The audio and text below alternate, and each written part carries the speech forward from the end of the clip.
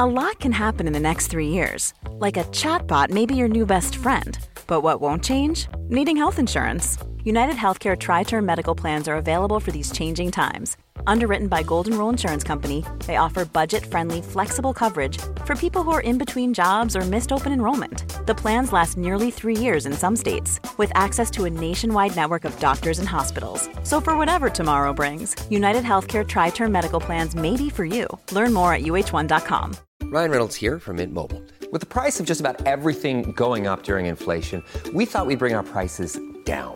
So to help us, we brought in a reverse auctioneer, which is apparently a thing. Mint Mobile Unlimited Premium Wireless. How to get 30, 30, how to get 30, how to get 20, 20, 20, how to get 20, 20, how to get 15, 15, 15, 15, just $15 a month? Sold! Give it a try at mintmobile.com/switch. $45 up front for 3 months plus taxes and fees. Promo rate for new customers for limited time. Unlimited more than 40 gigabytes per month. Slows full terms at mintmobile.com. Apple Card is the perfect cashback rewards credit card. You earn up to 3% daily cash on every purchase every day.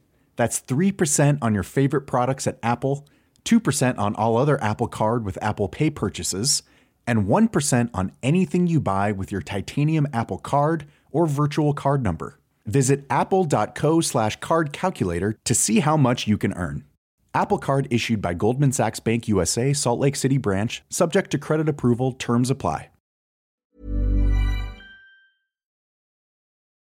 Hi, this is Christopher Kimball. Thanks for downloading this week's podcast. You can go to our website, 177milkstreet.com, to stream our television show, get our recipes, or take our free online cooking classes. Enjoy the show.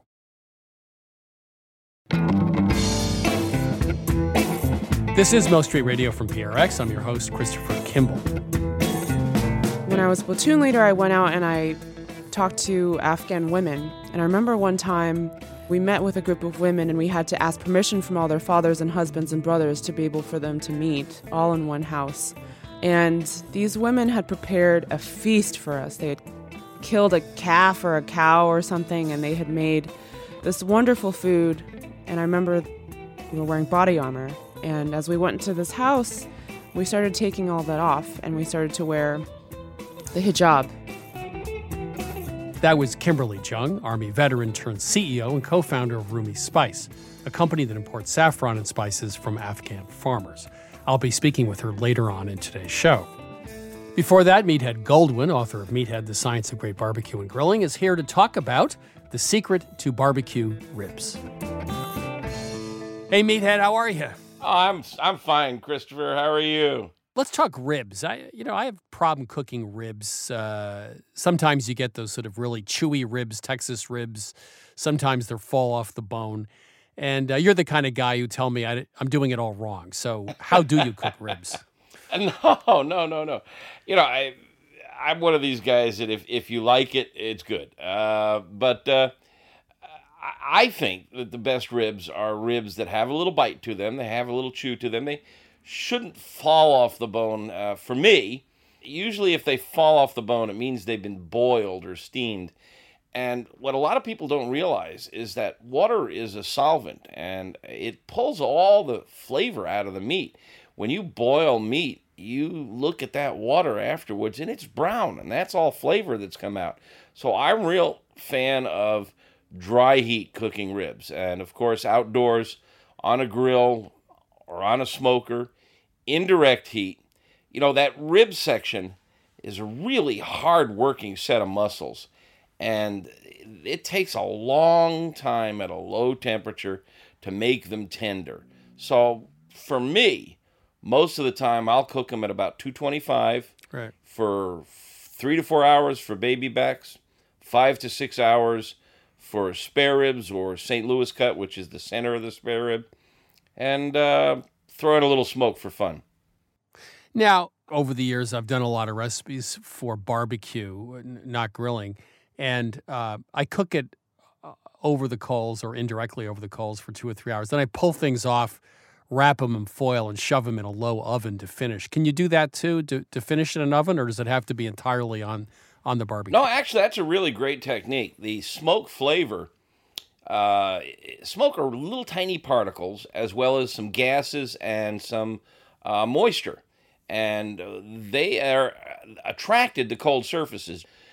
The cold meat attracts more smoke and smoke flavor than warm meat. So once the meat has warmed up and attracted a lot of smoke, it doesn't pick up a lot more. So moving it from outdoors indoors is perfectly fine. You're not going to get a lot more smoke after the first hour or so out there.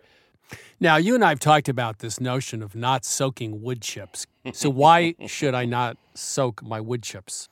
Well, the best flavor that comes from wood is from dry wood when it burns rapidly with flame.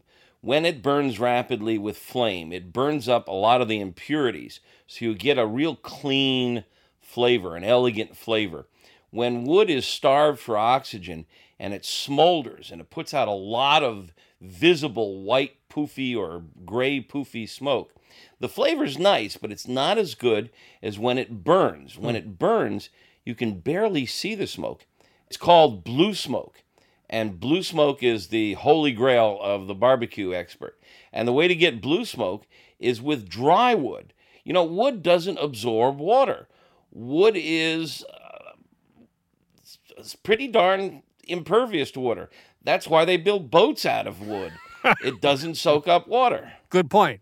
And, of course, water boils at 212, but wood doesn't combust until in the 600 degree range. 575 is a good number. So if you throw wet wood on top of fire, all that smoke you see is steam. It's just water evaporating at 212, and the wood can't go much higher until the water is gone. Then it heats up, then it smolders or burns, then you get good, clean smoke. Now, do you believe in chips or chunks? And if you use chips, do you wrap them in foil or you just throw them on top of the coals directly? Either one works. Chunks burn a little slower, so they're better for long cooks. Chips burn a little faster. A lot of people write to me and say, I throw wood on the fire and it just catches on fire and it burns up too fast. And I say, good, that's what you want. So that's the name of your next book, right? Blue Smoke. That's not a bad title. Yeah. No, the last book was subtitled. It was Meathead and subtitled The Science of Barbecue and Grilling. The next book will be called Meathead, The Art of Barbecue and Grilling. And we're going to have fun. We're going to go outside the box. Meathead Goldwyn, thank you. The man's gone from science to art, and we'll find out what you do next. Thank you. Christopher, it's always good talking to you. Take care. Take care. That was Meathead Goldwyn, barbecue whisperer and author of Meathead, The Science of Great Barbecue and Grilling. As always, you can subscribe and listen to Mill Street Radio as a podcast. It's available on iTunes, Stitcher, TuneIn, Spotify, and Google Play. Now let's take a few of your culinary questions with my co-host, Sarah Moulton. She is, of course, the star of Sarah's Weeknight Meals on public television, also author of the book Home Cooking 101. Sarah, how are you? Chris, I'm great, and I'm ready to go. Welcome to Milk Street. Who do we have on the line? This is Pete Natividad from El Paso, Texas. Hello, Pete. How can we help you? Well, I have a question about buttering a dish. I have seen several options, everything from wax paper to the paper that the butter comes in, pastry brush, and even recently I came across a video where they used the back of a spoon to butter a dish. Of course, for me, the temptation is just to smear it all around with my fingers, but is that the correct way? Is that wrong? Which is the best way? I don't know. Well, are you talking, I assume, softened butter versus melted butter? Butter at room temperature. Right. I use wax paper myself, or I use the paper the butter comes in to do that. Okay. You certainly could use your fingers. I wouldn't use a pastry brush because it's not going to be strong enough to work the butter unless it's melted. If it's melted butter, use a pastry brush. If it's softened butter, room temperature, use wax paper or parchment paper I don't think there's any right way to do it. Just make sure, obviously, if you're using your hands, that they're clean. But Correct, the main thing is when you're buttering a dish, that's because you don't want the item to stick to it. So just make sure you do a really thorough job and then pick it up and look at all the sides, because that could really mess you up when you're trying to unmold it later on. I generally prefer to melt the butter and brush it on with a pastry brush. Can we do that that even if the instructions don't say that, even if the directions don't say that? I've done it for recipes where they said to use softened buttered. I've used the melted, and I've never had a problem. Chris, Okay. what do you think? You don't follow rules. This is she was a hippie as I was in the day. We found this out. We never. Yeah, we had and no it's a little idea. bit of, we're going to go up against the man here. Yes. The man who says use softened butter, she melts it. I tend to use softened butter. I just use some parchment paper and spread it around. It's fine, but I think melted's fine. The thing about melted is then you don't get as dirty. And my hands, I'd look like I'm 100 years old. I don't look like it. Right, Chris? I look so young Look and like you're vibrant. 25. I do.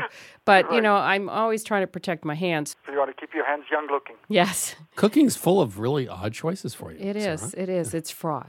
Let's Well, say. it is. And as I'm trying to develop comfort in the kitchen, I get to these points and then I can get very obsessive almost, or, what do I do? What do I do? What is the best way? And in fact, that's another question. Does it help to chill? Because it's all runny and looks like it's not clinging correctly.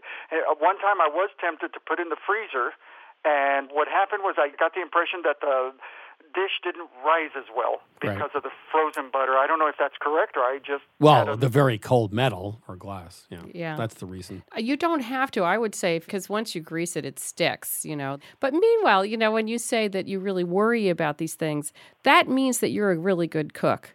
I wouldn't feel bad about worrying about it. Well, that is very nice to hear because, of course, I feel bad that I feel bad.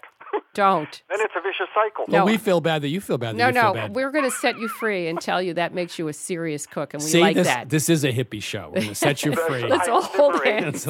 Pete, thank you so much. It was a great pleasure talking to you. You sound like a very interesting guy. Well, that's very nice, and I appreciate that. Thanks for the call. Okay. All right. Goodbye. Take care. Welcome to Milk Street. Who's calling? Hi, thank you. This is Sue from Old Lyme, Connecticut. Oh, I love Old Lyme. That's a cool place. Very pretty. Yeah. It is. I had a question for you about hummus. My son, who just returned from a trip to Jerusalem for business, said they pronounce it hummus. They do. That's true. Okay. But we were just in Tel Aviv 2 months ago doing a hummus story or hummus story.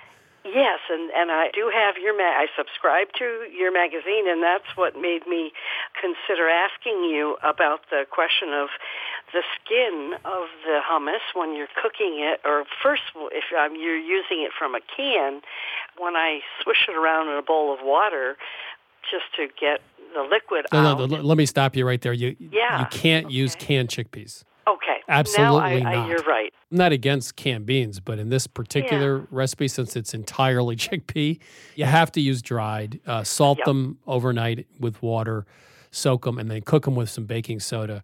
And Baking soda tenderizes the skin. And you throw them in a food processor for 3 or 4 minutes with some of the liquid from the cooking liquid and whip that hummus until it's really light and it's still warm. Okay, and I will try that. I've looked at that recipe. I wonder, do you rinse them after they've been soaking for 12 hours? You just drain them and then cook them in fresh water with baking soda. The key is a couple things. In the Middle East, they use a very small chickpeas, which we like a little better, but you can use large ones. They have to be dried. Cook them with baking soda, which gives them more even cooking. But right hot, when you drain them, and reserving some of the cooking liquid, you put them in a food processor with some of that liquid and whip it. And sometimes, some places, they whip them for a long time, but 3 or 4 minutes, and it gets really, really airy. Then you add quite a lot of tahini to that and some lemon juice, but no garlic. But it's warm, and it's very light and whipped. You had mentioned until the skins peel off. So you don't necessarily let those skins float to the surface and remove them. No. You incorporate that. Yeah, it's fine because you're gonna whip it with the cooking liquid. It'll all get processed. That you don't see any skins in the final. Okay, it's quite a bit of volume of skin when I do It's it fine. with the canned ones. I haven't tried. Now, if you use yet, with baking soda, you get a more even penetration inside and out, so everything's really nice and soft. They have to be very soft when you cook them. It's terrific. And the other thing we found, they have lots of different toppings, and so. They put a lot of things on top, including our spicy meat sauce, which we also published that recipe. Yes, That's dinner. I love that recipe. Yeah. The other thing we found is, it was for breakfast. That's what people eat for breakfast in Tel Aviv. And they also, sometimes instead of pita, they'll use wedges of onion, scoop up the... Sarah's looking at me with her eyes wide open. This is raw onion. Yeah, they use raw onion because they don't want to fill up on the bread. And you don't go around with onion breath the rest of the day? Oh, I'm sure you do. You sure would. Yeah. But anyway, with some nice warm pita. Sounds delicious. It's delicious. It does. I think it's the best recipe you can make with about 3 ingredients or 4 ingredients. Yeah. It's really good. It's very simple. Yeah, it's very simple. It's delicious. So Well, thank you give it a shot. for answering my question. Pleasure. I appreciate Thanks, it. Susan. Thanks, Susan. Take care. Yeah. Bye-bye. This is Milk Street Radio. I'm Christopher Kimball. If you have a pressing culinary question, just give us a ring, 855-426-9843. One more time, 855-426-9843. You can also send us an email anytime at questions@milkstreetradio.com. Welcome to Milk Street. Who's calling? My name is Brett, Hi, Brett. Where are you calling from? Port Washington, Pennsylvania. How can we help you? What's your question? Why do I never see a cooking show use a flavor injector? Well, I used to do a pig roast every year in August. It was about a 60-pound pig. I had one of the injectors because he used that sour orange mixture to brine. And I find it made absolutely no difference whatsoever. You don't get any flavor. I get no flavor in the meat at all. The only reason it might be helpful is to get the brine in deeper, faster with a big cut of meat. But I just, there was no flavor benefit. I didn't get any flavor in the meat, at least in the pork. That was my experience. Have you done it? I have not. I was wondering, should I go out and purchase it? But I've never seen anybody use it. I think the reason you use it for a pig is you can't brine a pig. It's just not going to happen. So if you got a big carcass, 80 pounds of pig, then you're going to have to use something to inject essentially a brine solution in the legs and in the shoulders and stuff, because that's the only way you're going to get it in there. I think that's when I would use it if it was a big cut of meat. Well, my question is, if you're going to do something like that, do you then let the pig sit for a while so the Yeah, salt overnight. can sort of work its magic? Yeah. Yeah, you do it the night before. Because, sometimes you buy those roasts in the supermarket that have been injected with liquid, and A, they're watery, Right. and B, they taste like the brine. Again, I think you They lose some of taste the... spongy. Yeah, I don't like the texture, and I think you lose some of the flavor of the meat. Yeah, I don't like those. Because when you, particularly dry brine, just salt something, what goes in and out of the meat is just the meat juices. So it's more meaty when you're done. I'm post-brine now. Salt, just salting? It's the story of my life. It was pre-brine. I was brine, now I'm post-brine. Now I salt. Yeah, but so you don't do a liquid. I salt a chicken with like a tablespoon or 2 of salt on the outside, let it sit overnight in the fridge, uncovered on a rack, and then roast it off and a little bit of salt under the skin. And I think it does a great job. It doesn't give you that overly wet texture. And the flavor of whatever the liquid was. So I would just salt, for a 3 or 4 pound chicken, it's just a tablespoon of kosher salt. That's what I would do. Yeah, me too. I think it works right. Thank you for your advice. All right. Thank you for calling. Be well. You're listening to Milk Street Radio. I'm Christopher Kimball. After the break, I chat with Kimberly Jung of Rumi Spices. She went back to Afghanistan after her tour of duty and decided to start a business that would help local women.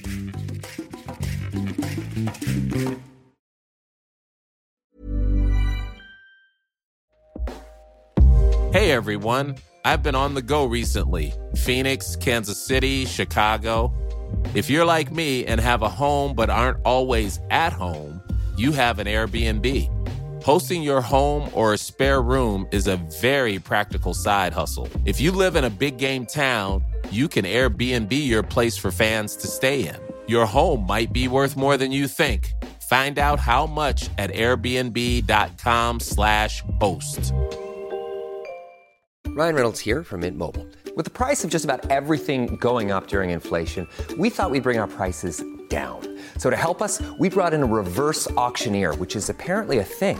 Mint Mobile Unlimited Premium Wireless. How to get 30, 30, bit to get 30, bit to get 20, 20, 20, bit to get 20, 20, bit to get 15, 15, 15, 15, just $15 a month? Sold! Give it a try at mintmobile.com/switch. $45 up front for 3 months plus taxes and fees. Promo rate for new customers for limited time. Unlimited more than 40 gigabytes per month. Slows full terms at mintmobile.com. Wonderful pistachios have become my go-to snack. Now, I could list all the health benefits. They're a good source of protein, fiber, and unsaturated fats. But for me, flavor comes first, and that's why it's pistachios, not peanuts, in our household.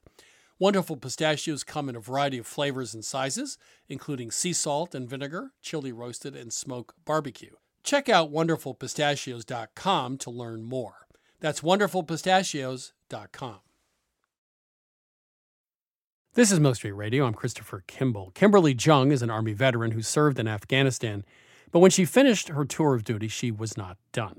She was so taken by the hospitality and kindness of the Afghan women that she actually went back to start a company to import saffron and other spices.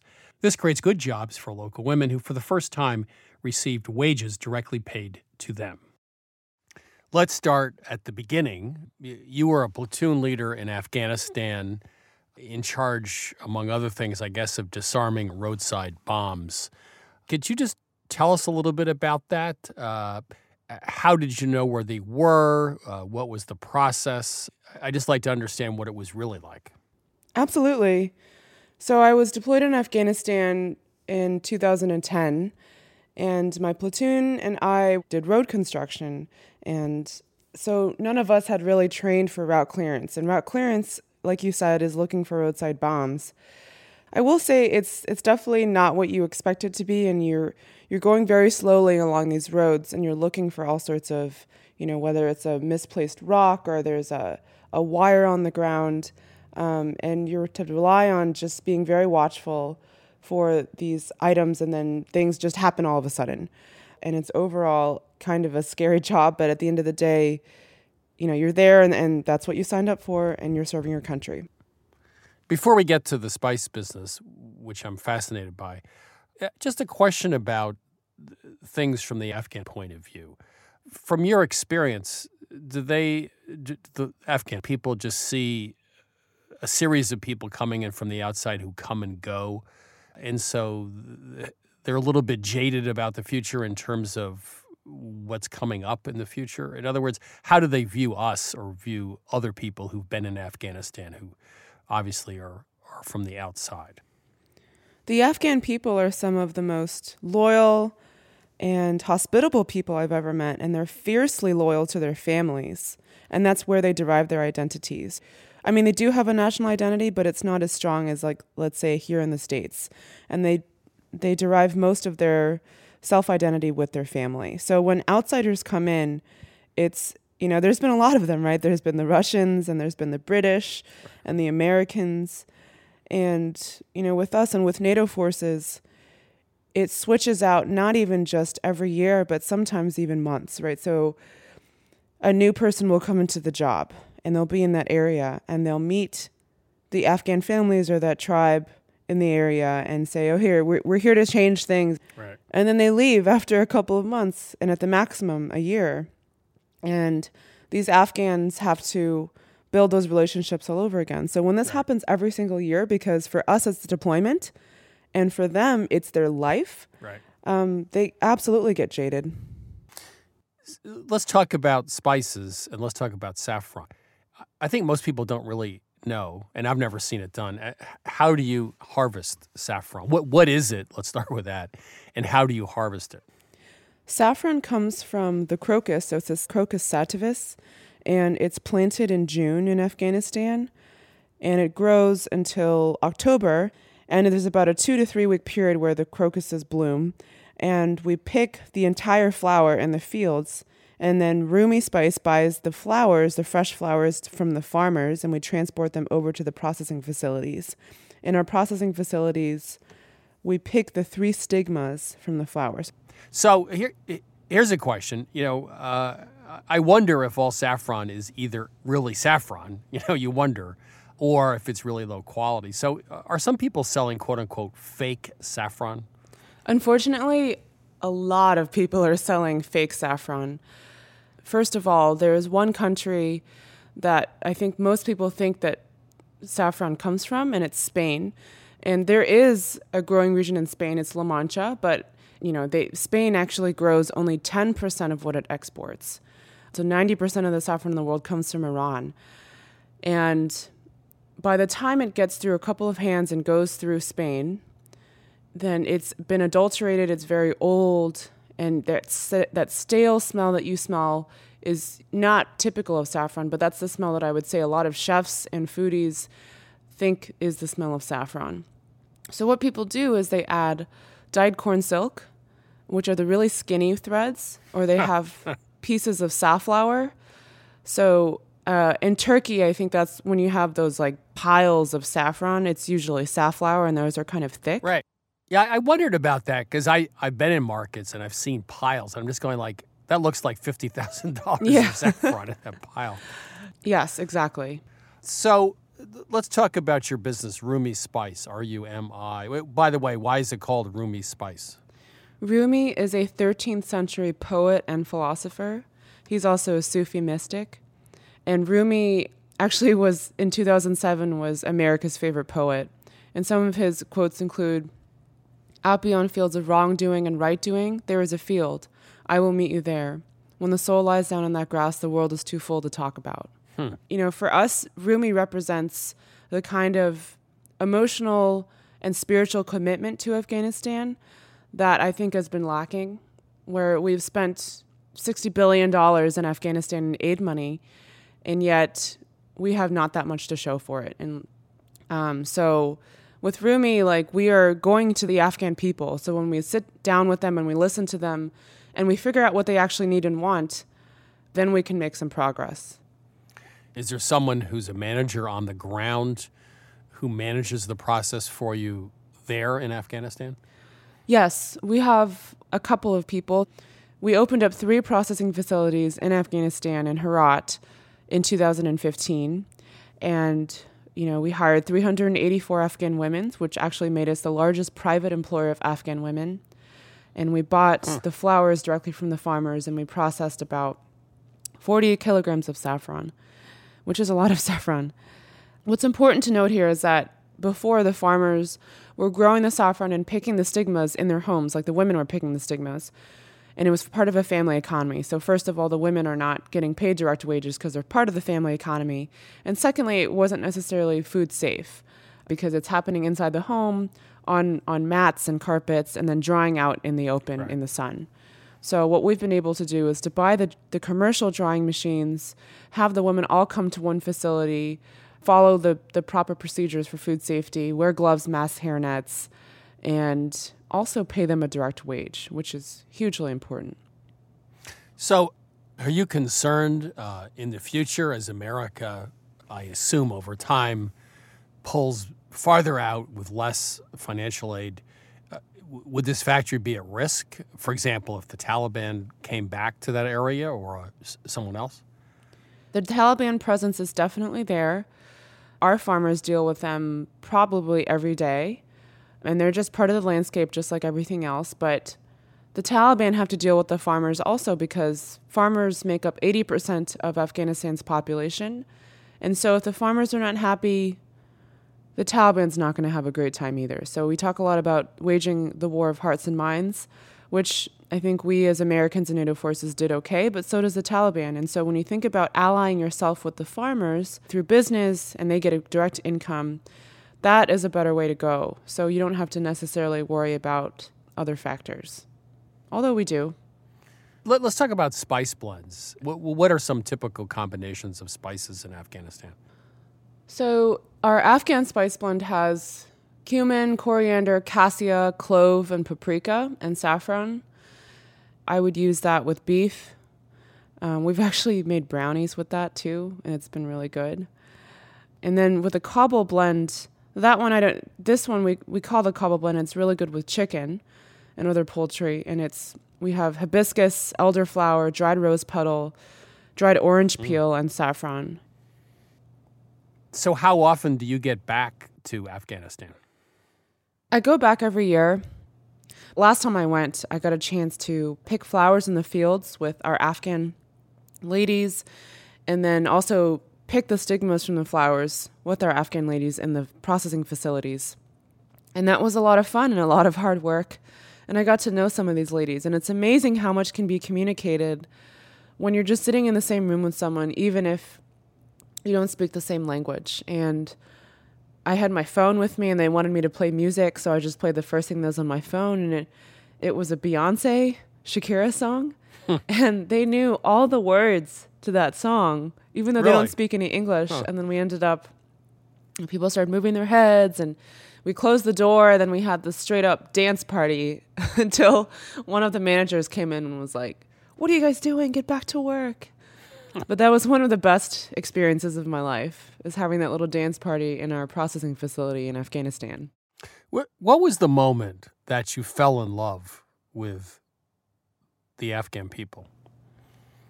When I was platoon leader, I went out and I talked to Afghan troops, and we did missions together, and I remember how hospitable they were. I mean, they gave us lunch. They shared their lunches with us. They talked with us and were really friendly, even though we didn't speak Dari or Pashto and they didn't speak any English. And I also had a chance to go out with provincial reconstruction teams and meet Afghan women. And I remember one time, we met with a group of women and we had to ask permission from all their fathers and husbands and brothers to be able for them to meet all in one house. And so we did. And this is usually when we go out in Afghanistan as troops, like we have all of our weapons with us. We're wearing our Kevlar, like our helmets, and we're wearing body armor. And as we went into this house, we started taking all that off and we started to wear the hijab, the headscarf. Mm-hmm. And these women had prepared a feast for us. They had killed a calf or a cow or something, and they had made this wonderful food. And they had the homemade naan, and they had okra. And we sat around on the floor, and they kept urging us to eat. And we ate until we were so full. And at the end, there was no food that went wasted. So even half-eaten food, I remember watching this one lady take a morsel and put it in her mouth and look straight at me, and then she put her hand to her heart. These people had given so much, and they have nothing. They don't even have running water. They don't have electricity sometimes. And they made this big feast for us just to welcome us in. And I didn't feel like I had anything to give, I didn't feel like I had anything to give that was worth anything to them. And I wanted to be able to do that. Kimberly, it's been an enormous pleasure. I want to thank you for your service. And I think you seem to understand hearts and minds better than most of us. So, Kimberly, thank you so much. Thank you, Chris. I really appreciate it. That was Kimberly Jung, CEO and co-founder of Rumi Spice. My first thought after interviewing Kimberly Jung is that we ought to let her run the war in Afghanistan. She has a passion for and understanding of a culture halfway around the world. What impressed me the most, however, is that she actually went back to fulfill a promise to help the Afghan women that she'd grown to love by starting a business that would give them jobs and their own future. Her business is named after a 13th century Persian poet Rumi, who once said, "Where there is ruin, there is hope for a treasure." With more people like Kimberly, well, that just might be true.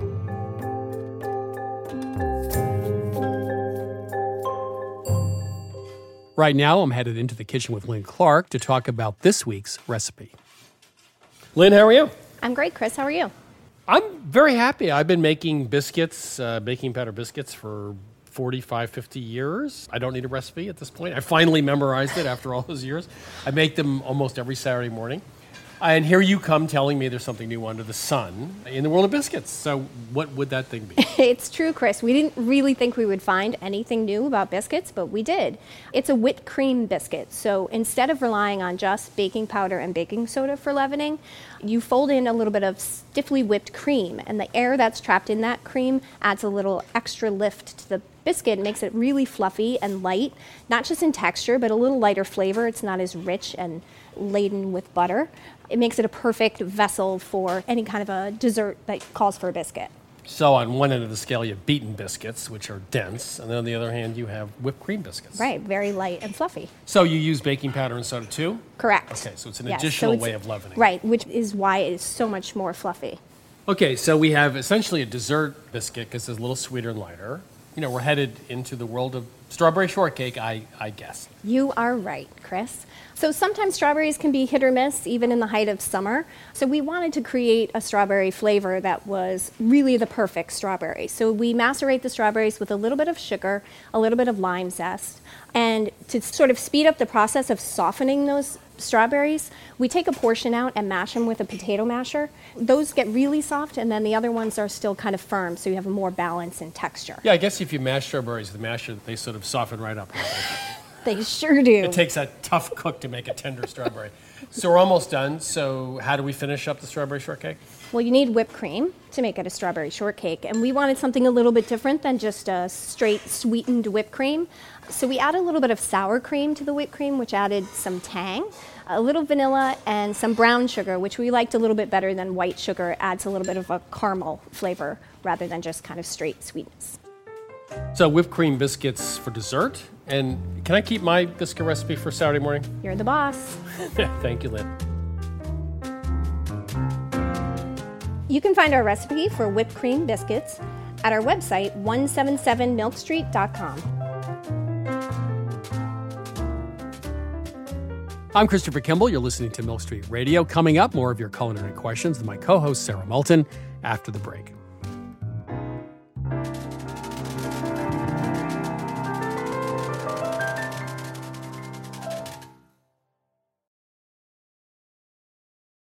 This is Milk Street Radio. I'm Christopher Kimball.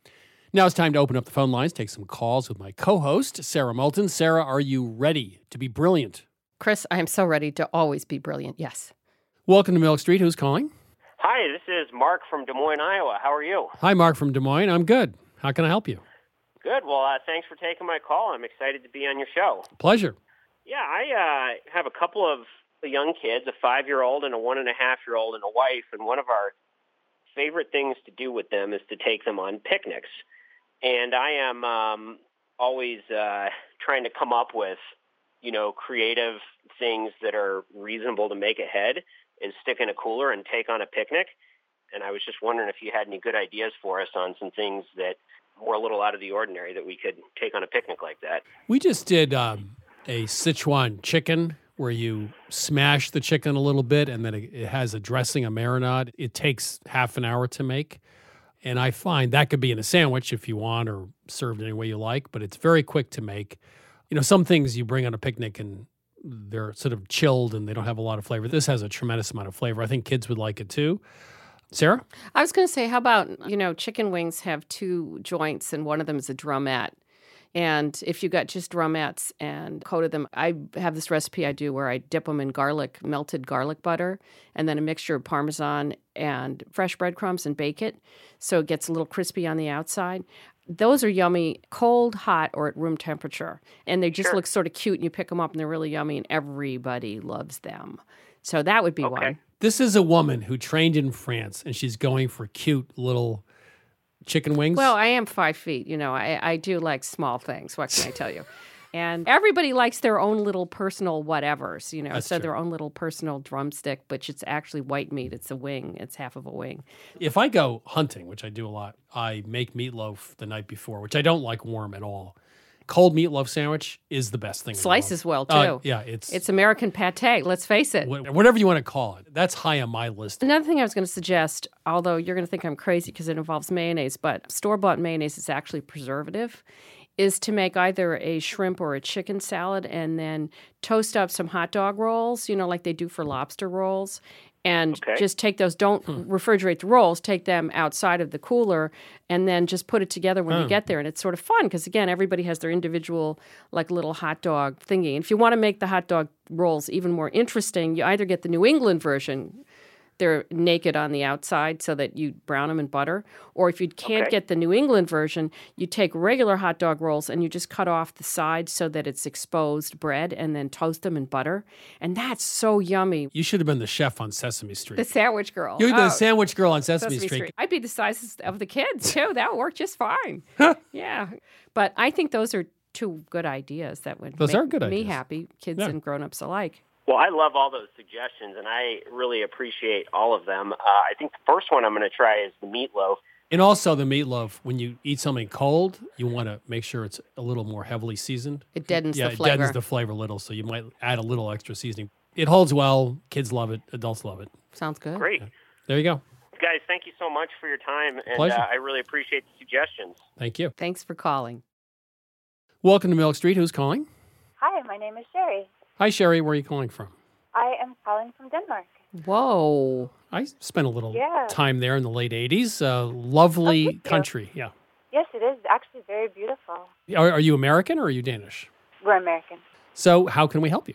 I have been doing more baking recently, and all of the recipes I'm using are calling for large eggs. But I don't find large eggs here as often as I did when I was living in the States. So I've been baking more using medium. And so my question is, first, what is the volume and or weight of a large egg? And can I use that to help substitute with medium eggs? In this country, you can't really substitute medium for large because there's a fairly sizable difference. But I believe, and Sarah can correct me, as she likes to do, I think a medium in Europe is about the same as a large in this country, which is, I don't know. Oh, really? Yeah. Somewhere in the mid-50. Yeah, 60 grams or so. But I'm pretty sure they're about the same. Let me ask you a question. How has your baking turned out? So far, it's been okay, but it might just be what I'm making. I haven't done anything really special or delicate. I'm not like doing fancy cakes or anything. It's pretty much just normal things like pancakes or muffins and stuff. Well, that wouldn't really matter for those. But if you did an angel food cake or a sponge cake. Exactly. I just wasn't sure if I started doing things that required me to be more specific. Well, here's a test. Take 4 of your medium eggs, crack them in a bowl on a digital scale in grams and weigh them. And a large egg in this country is almost 60 grams or so.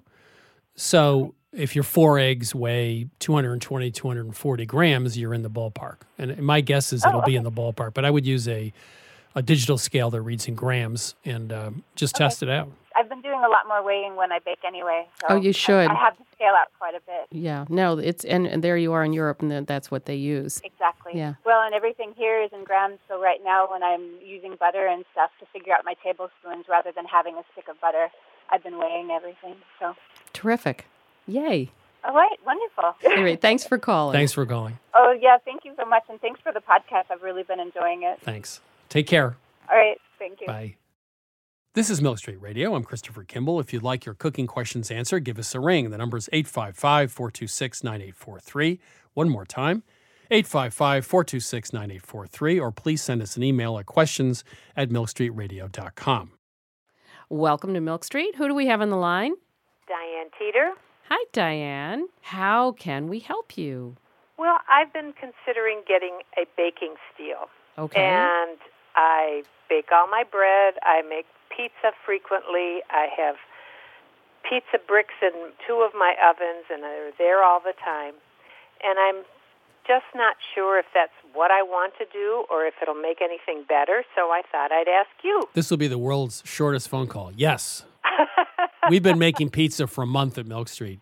The steel makes all the difference. Any particular brand? I have no idea. But the steel versus a pizza stone is a big step up, and we get much better crust. You can live without it, but it heats better than the stone? Heats better, and you get a great crust. That's what pizza's about for me. Yeah. I think that's an absolute must. Actually, we were arguing about whether to publish the recipe because it was so dependent on that steel. Steel, yeah. I mean, it's still good without it, but I'd say it's 20-30% better with the steel. I also read that putting the steel on top of a stone is even better. I think just the steel's fine. Do you have to worry about too hot, and does it shorten the time? No. If you go to Naples, the oven's about 900 degrees. So right. No. We have an oven that we use outside with a brick and a propane, and it gets up to 750.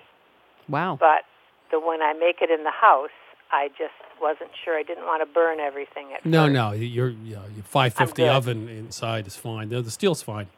I guess the only question I would have is, I left a pizza stone in my oven, and I found that it really messed up the cooking time and the baking with cakes and other things because the air didn't circulate properly in the oven. Right. So I take it out. Other people say leave it in. I take it out. That's hard. Which is a pain. Yeah, it is. But it's heavy. If you make pizza, buy the steel. Okay. Now, I've seen the steels from King Arthur, and I trust them. Yeah, yes, so do I. So do we. Then I have a birthday next week, and good. That is what is going to be on the list.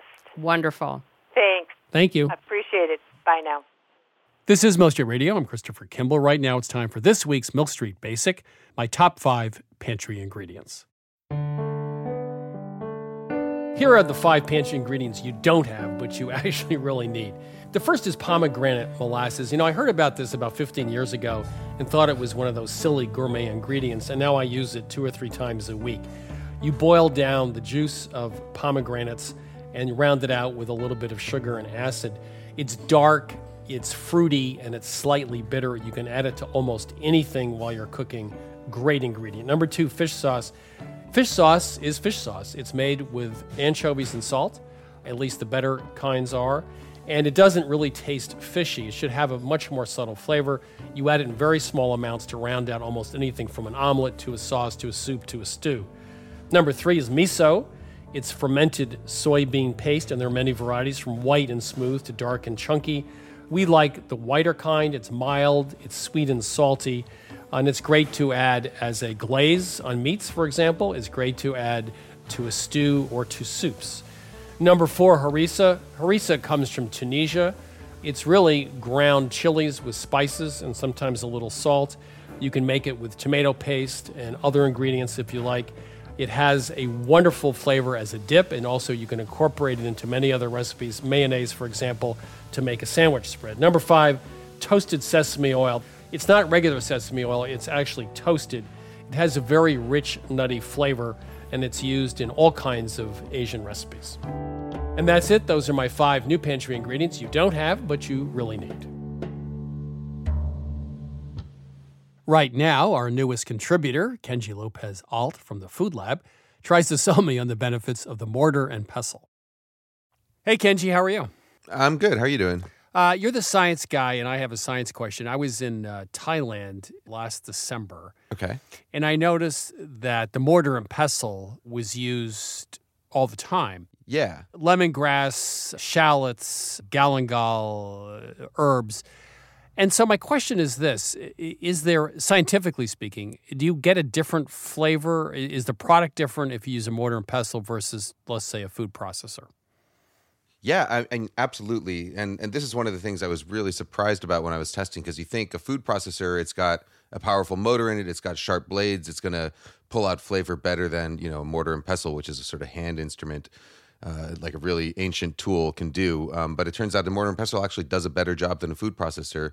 And the main reason is because with a mortar and pestle, you're crushing vegetable cells as opposed to shearing them. So if you imagine it like a vegetable, say, or a piece of galangal or a shallot or whatever, as like a stack of shipping containers. Mm-hmm. And inside each one of those shipping containers is this flavorful stuff that you're trying to get out. What a food processor does is it kind of knocks that stack over. The blades are very sharp, and they end up slicing in between vegetable cells. So you kind of knock that stack over and make a mess of it, but you don't actually destroy and open up many of the containers.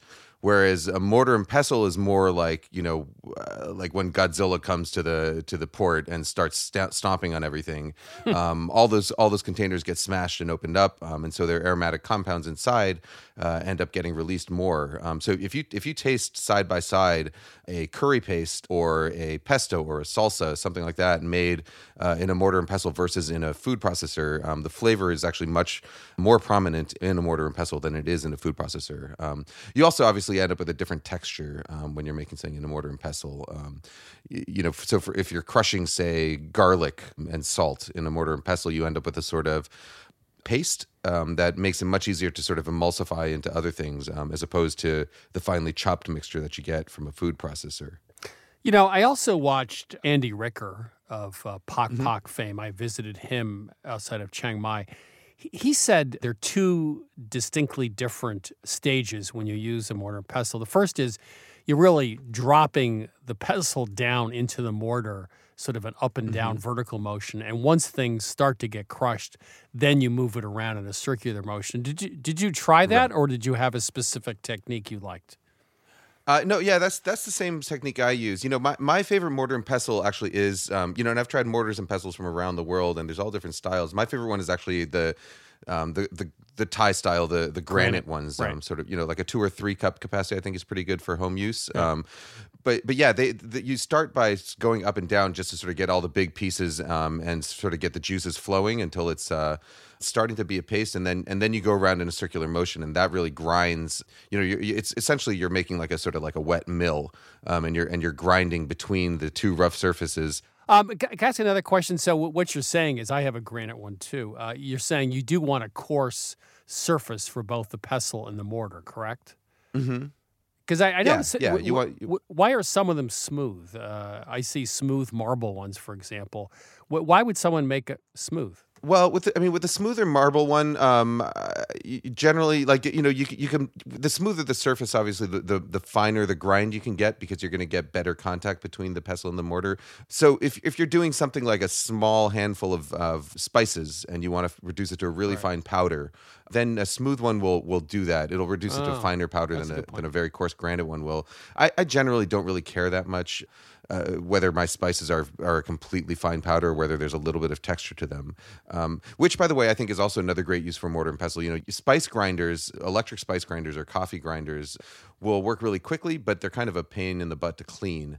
I find that if I'm doing a small amount of spices, just a couple teaspoons of ground cumin, something like that, a mortar and pestle is actually way, way faster than an electric spice grinder is going to be once you take into account all the assembly and cleaning and all that. My wife, Melissa, always tells me I should have been born, or maybe I was born in the 19th century, but it seems like we're all going back. I'm doing a lot of things by hand, whisking a couple egg whites, a little bit of whipping cream, using the mortar and pestle, and you get sometimes a better result, and it's more satisfying. Now, one last thing. You mentioned to me at one time something about freezing ingredients before putting them in the mortar. Oh yeah. This is something I've been testing a bit recently. Freezing ingredients, as counterintuitive as it seems for fresh herbs, freezing them can actually improve the way that you draw flavor out of them. Because freezing, when you freeze, say, like a handful of basil leaves, the water inside the individual vegetable cells forms these jagged ice crystals that end up sort of puncturing the vegetable cell walls, and so it becomes much easier to release their contents. So if you're making, say, a pesto, you can take your handful of basil leaves or a big pile of them, throw them on a tray, and put them in the freezer for a few minutes until they're solid, and then take them out, and it actually makes crushing them in the mortar and pestle much easier. Which is good news, especially if you're making something like a Thai curry paste, where if you're in the U.S., you're probably not making a curry paste all that often, and some of those ingredients, lemongrass and galangal, they can be a little bit difficult to find. So if you do find them, you can get a bulk supply of them, throw them in the freezer, and it'll actually make making the curry paste even easier down the line. Sometimes you are counterintuitive, but I find you're usually right. So if you're going to be counterintuitive, it's important to be right. Kenji, thank you. A granite 2 to 3 cup mortar and pestle actually makes life easier in the kitchen, but you also get more flavor. Thank you. Absolutely. Thanks. The notion that the old ways are best is a dicey proposition. A 1949 Farmall tractor, that's the one I grew up using, is not as good as a modern Kubota. The Farmall was dangerous, underpowered, and likely to tip over on a steep hill. In the kitchen, however, it's often true that old tools are in fact best. The whisk, the knife, the cutting board, and the pot. And of course, the mortar and pestle. That's why more experienced folks return to simpler tools as they grow. A whisk and a bowl, just like a shovel and a bucket, are powerful tools in the right hands.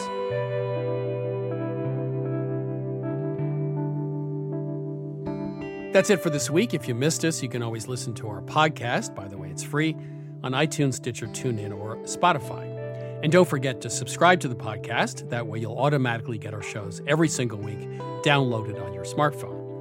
You can also head over to 177milkstreet.com. That's where you can download the recipes discussed in this week's episode, learn more about Milk Street and our travels around the world, subscribe to our magazine, and hear news about our upcoming television show that launches this September. We'll be back next week. Thanks for listening.